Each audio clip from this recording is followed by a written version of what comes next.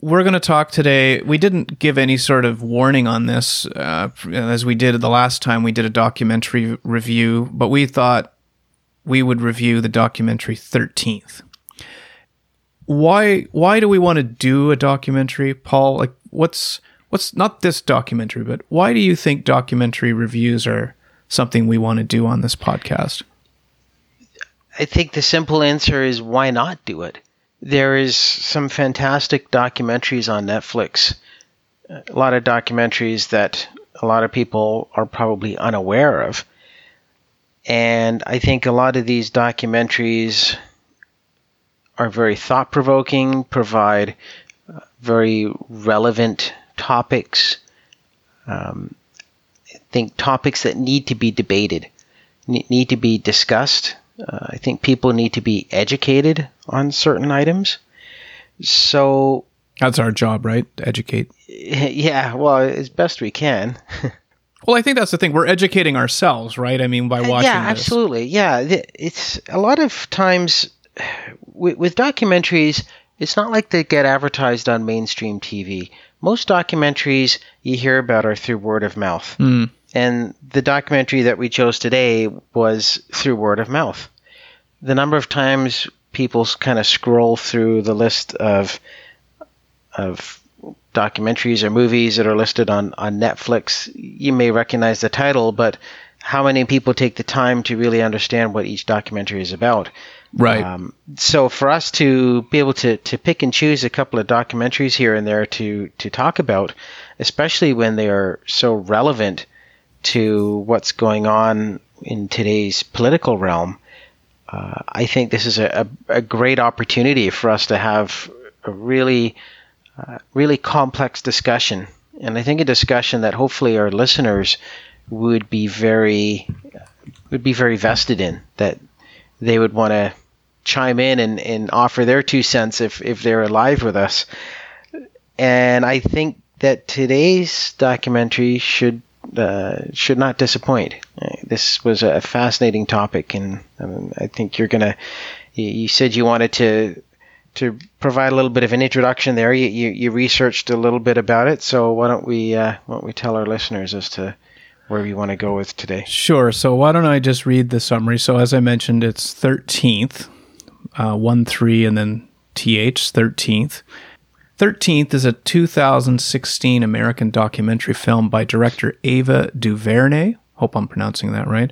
The film explores the intersection of race, justice, and mass incarceration in the United States. It is titled after the 13th Amendment to the United States Constitution, adopted in 1865, which abolished slavery throughout the United States and ended involuntary servitude except as a punishment for conviction of a crime, which is what this documentary is all about, and we're going to get into it. I guess, Paul, I want to ask you, if you were to describe your reaction to this documentary in one word, what would it be? Eye-opening. Truly eye-opening. Is that 2 words, or because there's a hyphen, it's just... Well, I'm going to put a hyphen in it so I can make it one word. Okay. Eye-opening. There's some incredible statistics that were mentioned within this documentary that really makes you understand that this is a real issue, a real epidemic that is affecting American culture, something that we likely don't see as much of in Canada. But I think as soon as I heard the stat that the U.S. encompasses 5% of the population, but 25% of the world's criminals. World's incarcerated population. Yeah, they use the words criminals, but yes, I should rephrase that to say incarcerated individuals, because once you watch this documentary, you realize that there is many people incarcerated that may not necessarily be guilty. A couple of other eye-opening stats that jumped out at me in that the lifetime likelihood of imprisonment, 1 in 17 for white men in America, 1 in 3 for black men. Yep. What did you think about it? Because I I found out about this through word of mouth, and by receiving just a short description of it, I just thought it was so relevant to what's going on today, especially after the issues regarding the George Floyd incident back in May. Yeah. And obviously the fact that U.S. is forced to have some real conversations about race relations. And it has been constant in the news for the last 2 months now. So although this documentary was done back in 2016, it is still extremely relevant to what's going on today. And it just goes to show that it was almost a premonition. Yeah. In terms of what happened 4 years ago is still here. It's still here in 2020, and this needs to be discussed. Something has to be done about this. Well, and so just to give the listeners an idea, if they haven't seen this documentary, the documentary starts out by talking about the abolition of slavery very quickly in the 1865 was when this amendment came out, but they really focused on this constitutional amendment being that there is a caveat within the amendment, which is that it is unconstitutional by this constitutional amendment. It's unconstitutional to be held as a slave with the exception of criminals.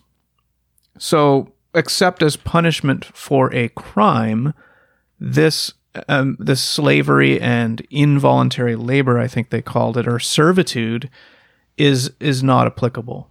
So, in effect, they read back into the Constitution the ability to use incarcerated people for forced labor, and slavery is actually in the actual amendment. So, the documentary starts out by talking about how when slavery was abolished, 4 million people were freed as a result. And that with slavery, it was its own economic system. And so when slavery ended, you had 4 million people that were previously basically working for free, suddenly aren't working, and suddenly people who used that labor didn't have that labor to their advantage.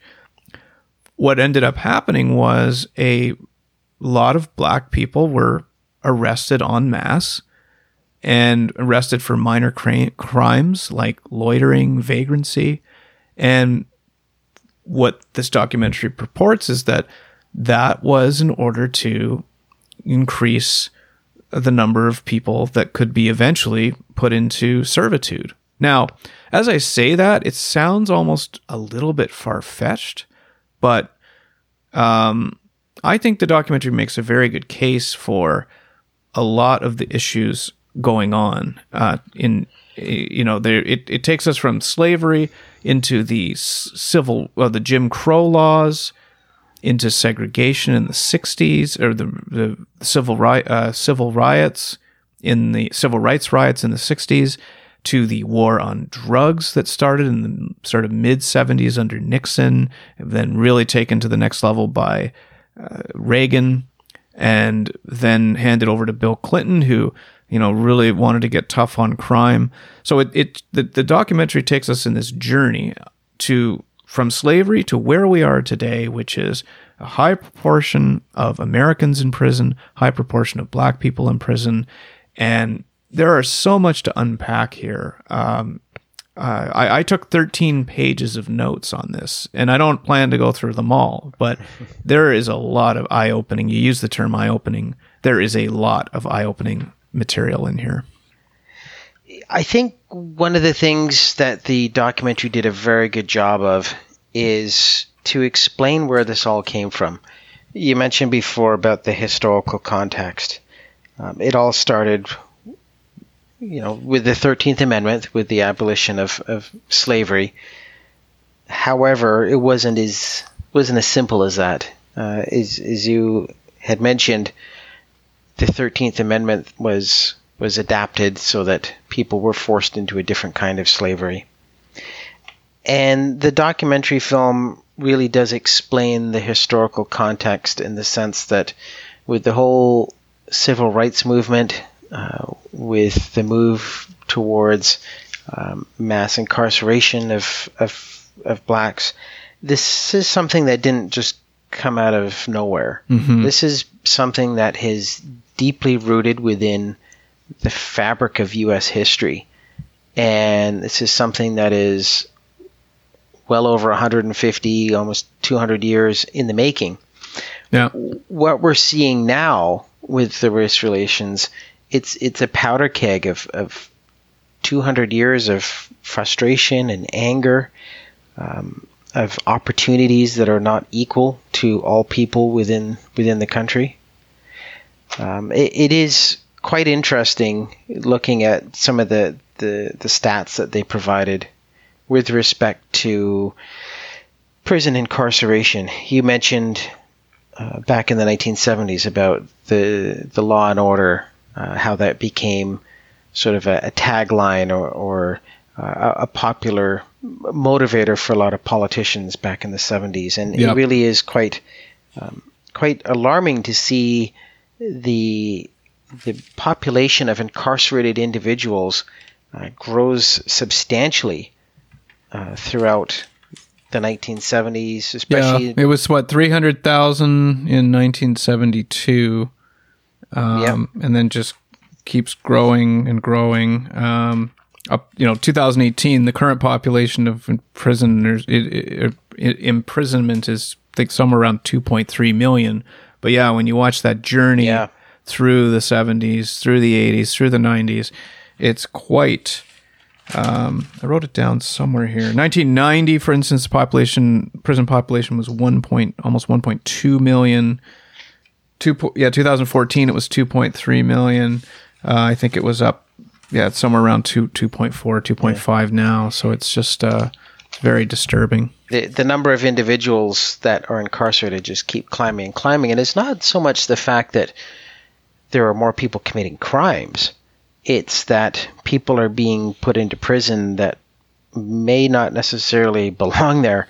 People that could be for minor offenses, people that can't afford to pay their bail. Yeah. I think one of the interesting quotes was, the system now favors the rich and guilty over the poor and innocent. Mm-hmm. Many people are incarcerated, as mentioned, because they can't pay their bail. Other interesting stats that jumped out: 97% never see a trial. Most people in prison end up, their sentences go to plea bargains, people pleading guilty for crimes they didn't commit rather than face the potential for harsher jail time. It is a very punitive system, and it makes you realize that there's not a lot of emphasis placed on necessarily crime prevention or reform, or actual prison reform or rehabilitation, so that when individuals go into prison, it is such a traumatic experience that if they weren't criminals beforehand, they certainly are when they come out, because there's the mental health component that has to be factored in, the sense of despair and hopelessness. It's no wonder that we're seeing such a disenfranchisement of certain individuals within the U.S. population, people that are not given those opportunities or fall within that vicious cycle of the world of incarceration. One of the things that really jumped out at me was the whole privatization of the criminal justice system. This company, or this corporation, Corrections Corporation, it's basically privatizing the prison system, where they're building these super prisons, something that you don't see so much in Canada, but in the U.S., some of these prisons are absolutely mammoth in size, thousands upon thousands of inmates. And it poses the interesting question as to, what about who's profiting from this? There's a lot of companies that profit from the various contracts associated with these so-called super prisons. They were talking about how detained immigrants also came under the purview under this Bill SB 1070, the right to stop anyone they thought looked like an immigrant. And apparently the detained immigrants, the revenues that were coming in from the care of detained immigrants, or lack thereof if you had a look at the conditions these people were in, resulted in $11 million per month of revenue to CCA. I think that's who you mean by when you say the Corrections Corporation? Yeah, CCA Corrections Corporation, yeah.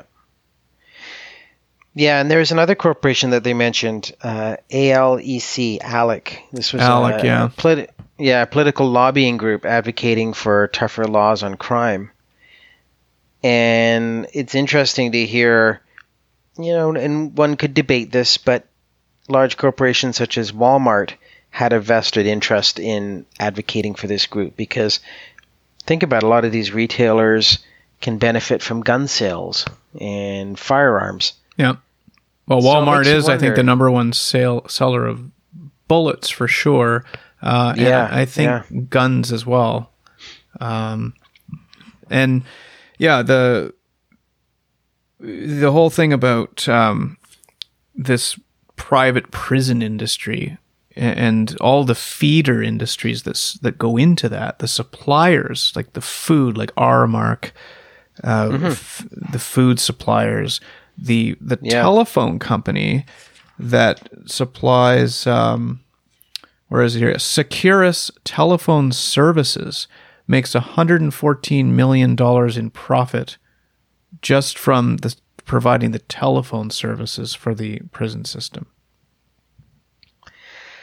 Yeah, that in itself is a very telling statistics, knowing that so many companies and providers profit from this system. They profit from people being incarcerated.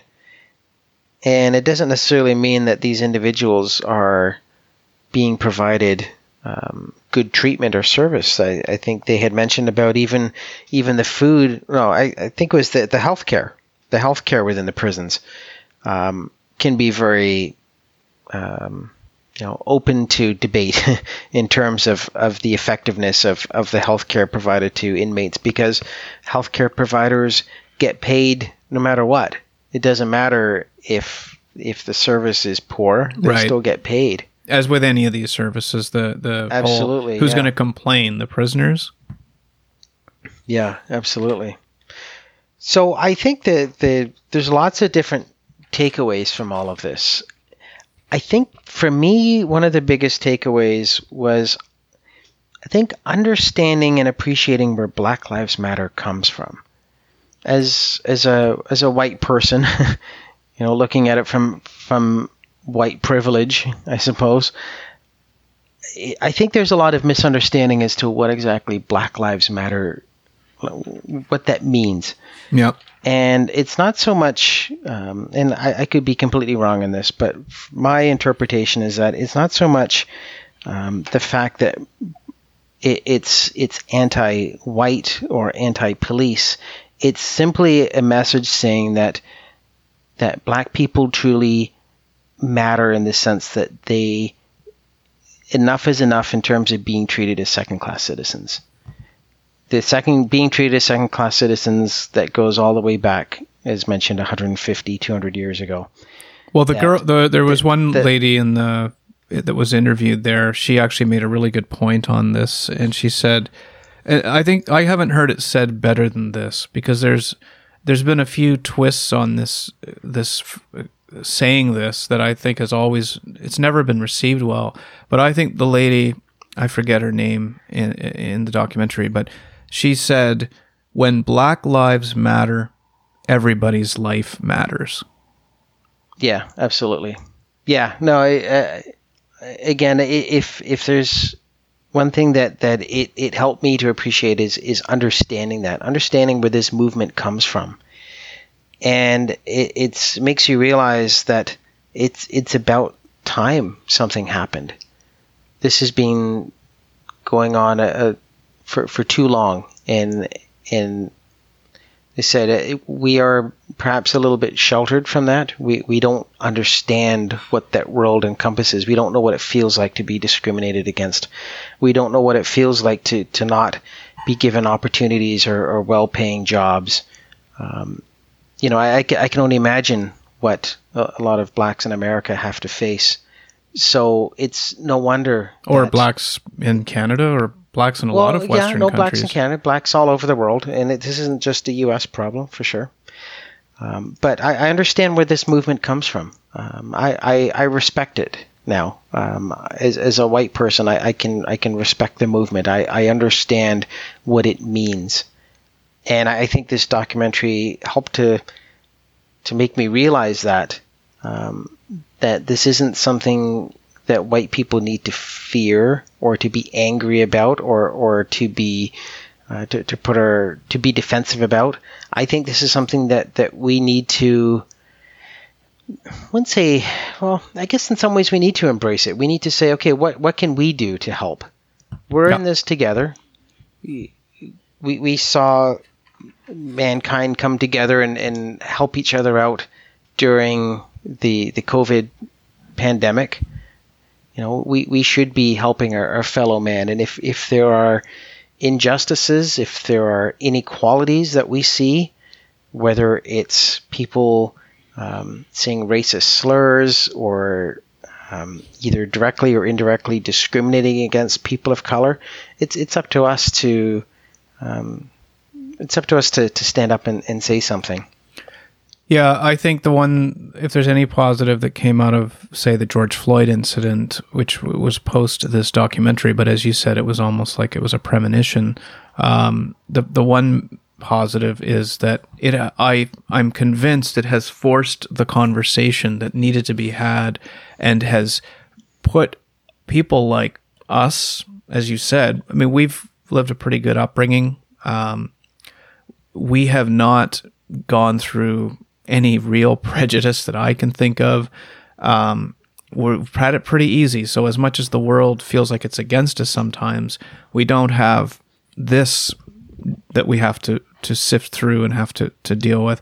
What I think is good for guys like us is that I'm very ready and willing to be compassionate and listen to these sorts of things in a different way than I might have a few months ago. I always felt like I could empathize, but I think the George Floyd incident, other incidents that have now had more of a light cast upon them, and this documentary has given me a better lens and a better set of ears now to this topic. I feel very compassionate and I want to be as empathetic as possible. Like, I hope people say to me, like, I think of friends of ours, like our friend Everett.